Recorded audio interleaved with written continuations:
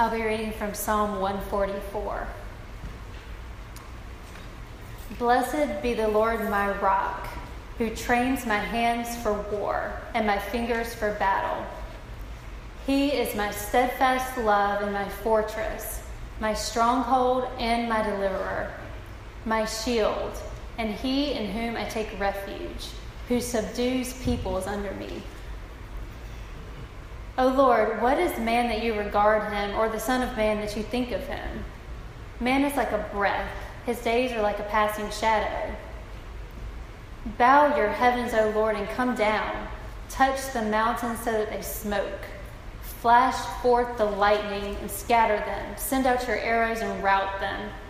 Stretch out your hand from on high, rescue me, and deliver me from the many waters, from the hand of foreigners, whose mouths speak lies, and whose right hand is a right hand of falsehood. I will sing a new song to you, O God. Upon a 10-stringed harp I will play to you, who gives victory to kings, who rescues David his servant from the cruel sword. Rescue me and deliver me from the hand of foreigners, whose mouths speak lies, whose right hand is a right hand of falsehood. May our sons in their youth be like plants full grown, our daughters like corner pillars cut for the structure of a palace. May our granaries be full, providing all kinds of produce. May our sheep bring forth thousands and 10,000s in our fields. May our cattle be heavy with young, suffering no mishap or failure in bearing. May there be no cry of distress in our streets. Blessed are the people to whom such blessings fall. Blessed are the people whose God is the Lord.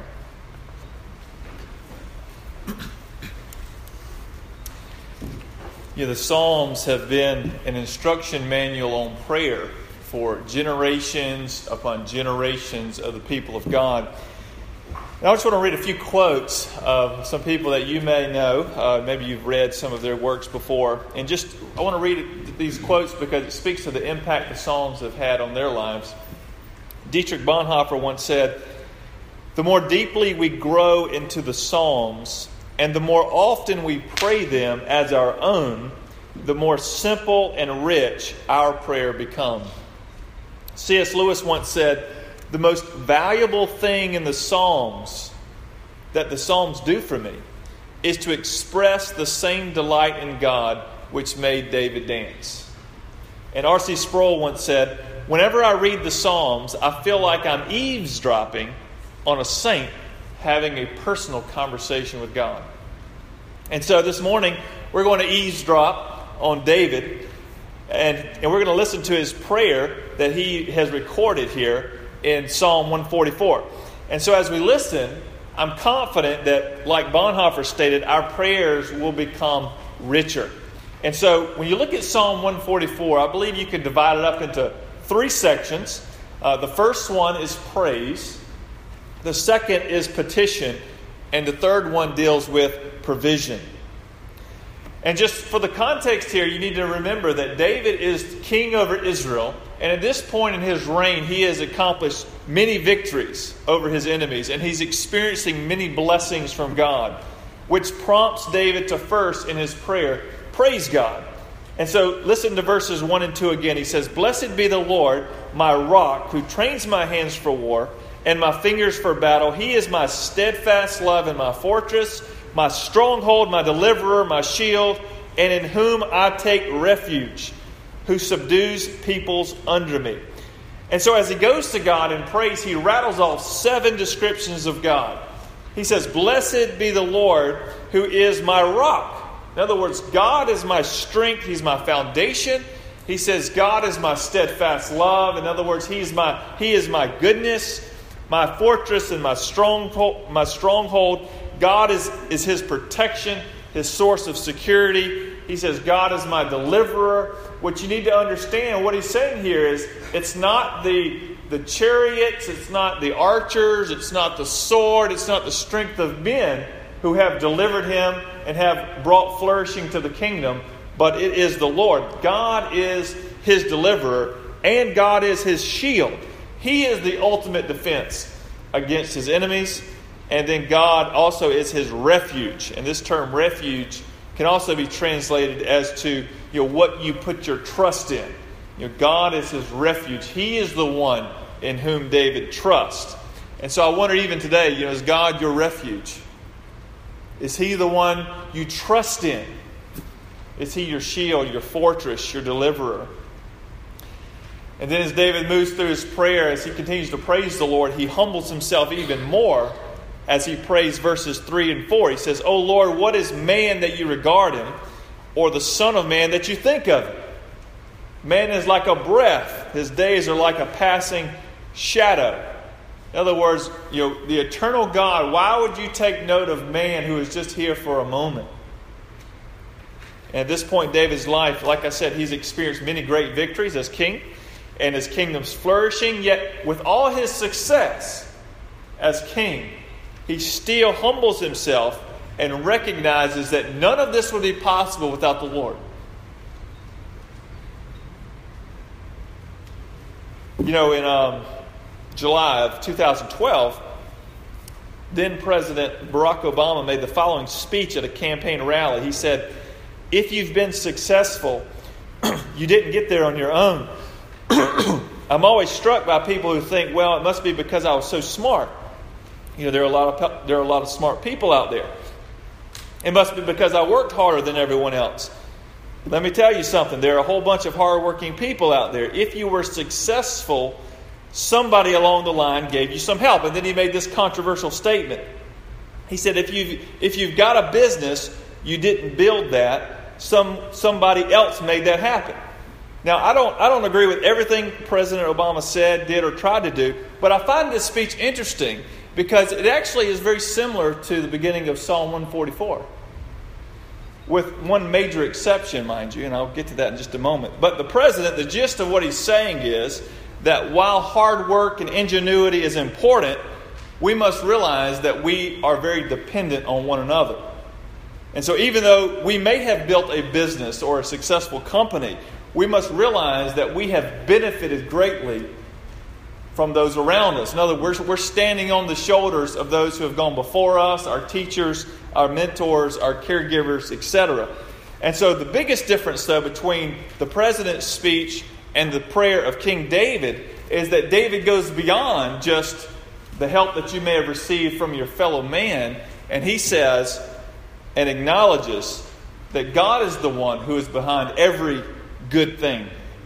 And so David is quick to acknowledge that God is the source of his being and that God is the one who has equipped and enabled him to do anything of worth.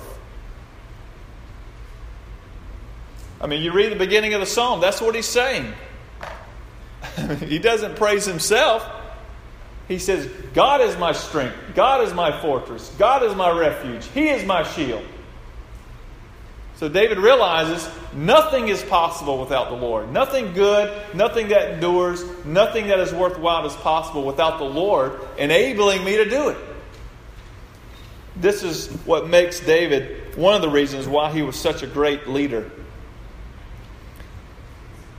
Now, you may not be the king of a vast empire, right? Or the president of some country. But, just as God was calling David to be king over the people of Israel, so God has called you to a position. And He has given you gifts just like He gave David gifts. And He wants you to fulfill your calling. And the way we fulfill our calling, our purpose, our role in the kingdom of God is to humble ourselves by continually realizing that God is our strength. He is our fortress. He is our shield. He is our refuge. And we must never lose the wonder that comes with realizing that the God of all grace, mercy, and love has actually descended, and He is with us, and He is for us, and He is working within us, even though we don't deserve it. And so it's always a good idea to start your prayer like David, and that is with praise. And that's exactly what he does here. And yet while his kingdom is flourishing in many ways, and he praises the Lord, there's also some enemies or some threats to the shalom of the people of God There are some threats to the peace of the people of God. And so David moves to the second part of his prayer, which is petition. And he petitions God for his continued help. And this is what he says in verse 5. He says, "Bow your heavens, O Lord, and come down." The picture here is that God is on his throne in heaven, and David is asking him to come down and deal with the issue that he's facing. He's asking him to descend from heaven and come down. And you almost automatically think of John chapter 1, don't you? The Word became flesh and dwelt among us. How God is always coming down and working in the lives of people and for people for his glory. Then he says, "Touch the mountains so that they smoke. Flash forth the lightning and scatter them. Send out your arrows and rout them." And the imagery here is reminiscent of when God met Moses on Mount Sinai, if you remember. He came down to meet with Moses, and there was smoke on the mountain. And then David is asking the Lord here to use means that only the Lord can use to deal with his issues. Send down the lightning. These are some things that we just can't do. Even though I noticed that there's a movie coming out where somehow you can control the weather. But we haven't gotten there yet. But so he's saying, Lord, bring down the smoke, bring down the lightning. In other words, do what only you can do to rout my enemies. And so he's asking the Lord for deliverance. And then he says in verse 7, "Stretch out your hand from on high, rescue me, deliver me from the many waters, from the hand of foreigners whose mouth speak lies and whose right hand is a right hand of falsehood." So, David's asking for deliverance just like you ask for deliverance from people who are bent on evil and corruption and who are full of lies. Who are disrupting the shalom of the community, of the peace of the community. David says, I want you, God, to deal with these people so that this is no longer the case. And so David's petitioning the Lord for deliverance. And I just wonder, can you think of anything in your life right now that is disrupting your peace? I could think of a few in my own life. And so what should we do? Well, I think if we have the same God David has, then we should petition the Lord for help. Bring it to the Lord. And then I love this in verses 9 and 10, even though I am not musically inclined at all. Okay? Not at all. But listen to what he says. I love this. Verses 9 and 10 he prays, "I will sing a new song to you, O God. Upon a 10-stringed harp I will play to you. Who gives victory to kings, who rescues David his servant from the cruel sword." And so what David saying is he's petitioning the Lord for help. And then he's saying that when the Lord answers his prayer, when God delivers him, he will respond in praise. And not only will he respond in praise, he will sing a new song to the Lord. Not an old song, a new song to the Lord. And he will use a 10-stringed harp to add music to this new song of worship. So, many of you have had birthday parties, or you've been to a birthday party, and it would be weird if you had a birthday party and people just rewrapped the gifts they brought you last year and gave it to you again. Right? Maybe some people do that, but normally that's not what we do. Even though you're the same person you were last year and we're having another year of your birthday, we're celebrating, we usually bring new gifts. And that's kind of the vision I get when I read this passage. David says, David, how many songs did David write? Good grief. He wrote a lot of them. But he says, you know what, God, I'm going to write a new song. When you deliver me here, I'm going to write a new song. One that I haven't sung before. And I'm going to put it to music because I want to praise you. And so, when we praise God in song, we can sing him songs that we have sung in the past, like the ones we sang this morning. How great is our God, great is the Lord, how great thou art. These are wonderful songs that we should keep in our arsenal to give praise to the Lord. And church history is full of music, praising God for ways in which he's worked in the lives of people. And you may hear a song and it may not resonate with you because perhaps you just haven't seen God do what they did in this person's life. Maybe you just haven't experienced that in that way, and so maybe that song doesn't resonate with you, but maybe another song does because God met you like he met the writer of this other song. And so It's wonderful to have quite the diversity of music. And so what we learn is there's always room for new songs, right? I mean, as long as God is working, there's always room for new songs if God is bringing about deliverance in our lives. And so every song, every hymn that we've ever sung was new at one time, right? And it was probably written because God did something in their life.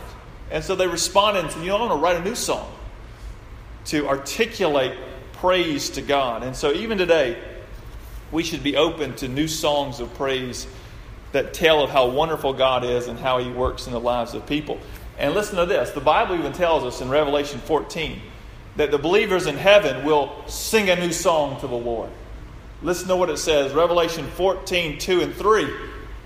And I heard a voice from heaven like the roar of many waters and like the sound of thunder. The voice I heard was like the sound of harpists playing on their harps. And they were singing a new song before the Lord, before the throne, and before the 4 living creatures, and before the elders. And so God is being praised with this new song in heaven. And David's telling God that when he experiences God's deliverance, when he sees God work in this situation, he's going to respond in praise. And David was just really good at writing songs. And so he said, you know what, I'm going to write a song about it too and praise you in song. And I'm going to put it to music with my 10-string lyre, which is pretty impressive, I guess. I've never played one, seen one, but I Googled it. So I saw what they think it looked like. Anyway, that's right. There are different ones. That's right. We'll have a 6-string guitar tonight, but there's different stringed lyres. Supposedly this was a fancy one. So he's saying, I'm really gonna make this song awesome because you're an awesome God. Then he continues with his petition in verse 11, and he says, he prays, rescue me and deliver me from the hand of foreigners whose mouth speak lies and whose right hand is a right hand of falsehood. Again, he's praying for help against those who are seeking to disrupt his peace. And if there's someone or something disrupting your peace this morning, you need to petition the Lord. You need to go to God with that. If you're around people that are speaking lies, you need to take that to God. And David, we see him humbling himself, and we see him beginning his prayer by praising God. And then he petitions God for help against those who are disrupting his shalom. Then he moves to the final part of his prayer, which is for continued provision. So David has stated what he wants God to deliver him from, and now he is stating what he wants God to deliver to him and to his community. Look at verse 12. He prays, may our sons in their youth be like plants full grown, our daughters like corner pillars cut for the structure of a palace. The bottom line is he's praying for the next generation. He's praying that they will grow into the people God wants them to be. And I wonder, are you concerned with the next generation? Are you concerned with your children, your grandchildren, your great-grandchildren? And are you praying for them? Are you praying that they will be like plants full grown, that they will become the people God wants them to be? Are you praying that God would bless them? David is asking the Lord that he would bless the sons and daughters so that they would be like plants full grown. And this is another reason why David was such a good leader, is because he was not so caught up in himself and what he wants for himself, but he's looking out for the community. And he's saying, God, would you bless the children? Would you bless the sons, the daughters of the community? And this is what prompted him to pray for this next generation, that he wanted to see God at work in the people. And then he continues to pray for provision. In verse 13 he prays, may our granaries be full, providing all kinds of produce. How many of you have granaries? Anybody? None? Okay. May our sheep bring forth thousands and 10,000s in our fields. Anybody? Sheep? None? Now, if I were to say chickens, maybe some of you might have some of those, but he doesn't pray for chickens here. Just for sheep, grain sheep. Then he says, may our cattle be heavy with young, suffering no mishap or failure in bearing cattle. Anybody? Okay. May there be no cry of distress in our streets. So, wow, I mean, how does this apply to us? None of you have granaries. I was surprised that no one even has any livestock around their house or anything. No livestock, no sheep, no cattle. And so if David were alive today, what would he pray? If he was here and he was going to lead us in prayer, in this part of his psalm, his prayer, what would he pray? Well, I think he might pray that our businesses would be profitable and that our bank accounts would contain more than we need. I think he would pray that we would all have electricity. Some of you last night probably went without some electricity for a few hours. He would pray that there would be electricity, clean drinking water, and well-stocked pantries in every home. I think he'd pray that every home would be full of love and instruction. I think he'd pray that every person would have access to education and health care. I think he'd pray that the prisons would be empty and the colleges would be full. He'd pray that there'd be 0% unemployment and a surplus of jobs for every skill set. I think he'd pray that racism and discrimination would be replaced by equality and servanthood. And I think he'd pray that justice would be equally distributed and every citizen would have the opportunity to use his or her God-given gifts to better the community. In other words, I think David would pray for the flourishing of our community. Or what the Bible uses a term called shalom, the wholeness, the peace, and the flourishing of our community. And finally, at the very end, he brings much needed perspective to his prayer. And I think we need to give heed to it. As he concludes his prayer for provision in verse 15, he says two things that should instruct all of us in our prayers. First one is this: blessed are the people to whom such blessings fall. And so one thing you can learn from David is, first of all, there's nothing wrong with praying for material blessings. That's okay. You can do that. You can pray that God would bless you in this way. There's nothing wrong with praying for material blessings, or as Calvin calls them, transitory blessings. Transitory blessing is a temporary blessing, a short-term blessing. And so it's not wrong to ask God to bless those in our church and our community with these transitory blessings. But then second, he says, blessed are the people whose God is the Lord. So I believe David would pray that God would bless us with transitory blessings, but he would be quick to pray this last line because David recognizes, that having healthy children, a good job, health insurance and education and peace, these are all good things. But there's one thing that's even more fundamental than all of those, and that is to have God as your Lord. This is the most fundamental human need, is to have God as your Lord. It's entering this relationship with God, this covenant relationship with God. And the way you and I enter this covenant relationship with God, enter the kingdom of God, is through David's greater son, Jesus Christ. Like I mentioned in our prayer confession, Jesus came to us, lived, He died on the cross for our sins. In other words, He did all that was necessary, being raised from the dead, everything that was needed to be done so that we can have access to God, so that God can be our Lord, so that we can have this covenant relationship with God. And so David recognizes, and I hope that you recognize, that our most fundamental need is for God to be our Lord, which means we need to have a relationship with Him. We need to be joined to Him through His Son, Jesus Christ, which requires each of us to make that decision by faith. That's something you have to determine, that yes, I need the Lord, and you need to come to the Lord through faith in Christ. Now, as I was reading through the psalm, though, I was thinking, it is a lot easier to pray, blessed are the people whose God is the Lord, when things are going well, when the community's flourishing, the kingdom's going well. Blessed are the people whose God is the Lord. That's an easier prayer to pray, perhaps, But then I was reminded of Habakkuk's prayer in Habakkuk chapter 3, verses 17 and 19. I want you to listen to Habakkuk's prayer. Very similar to David's prayer at the end here, with a little bit of a difference. Listen to what he says in chapter 3 of Habakkuk. Though the fig tree should not blossom, nor fruit be on the vines, the produce of the olive failed, and the fields yield no food. The flock be cut off from the fold, and there be no herd in the stalls.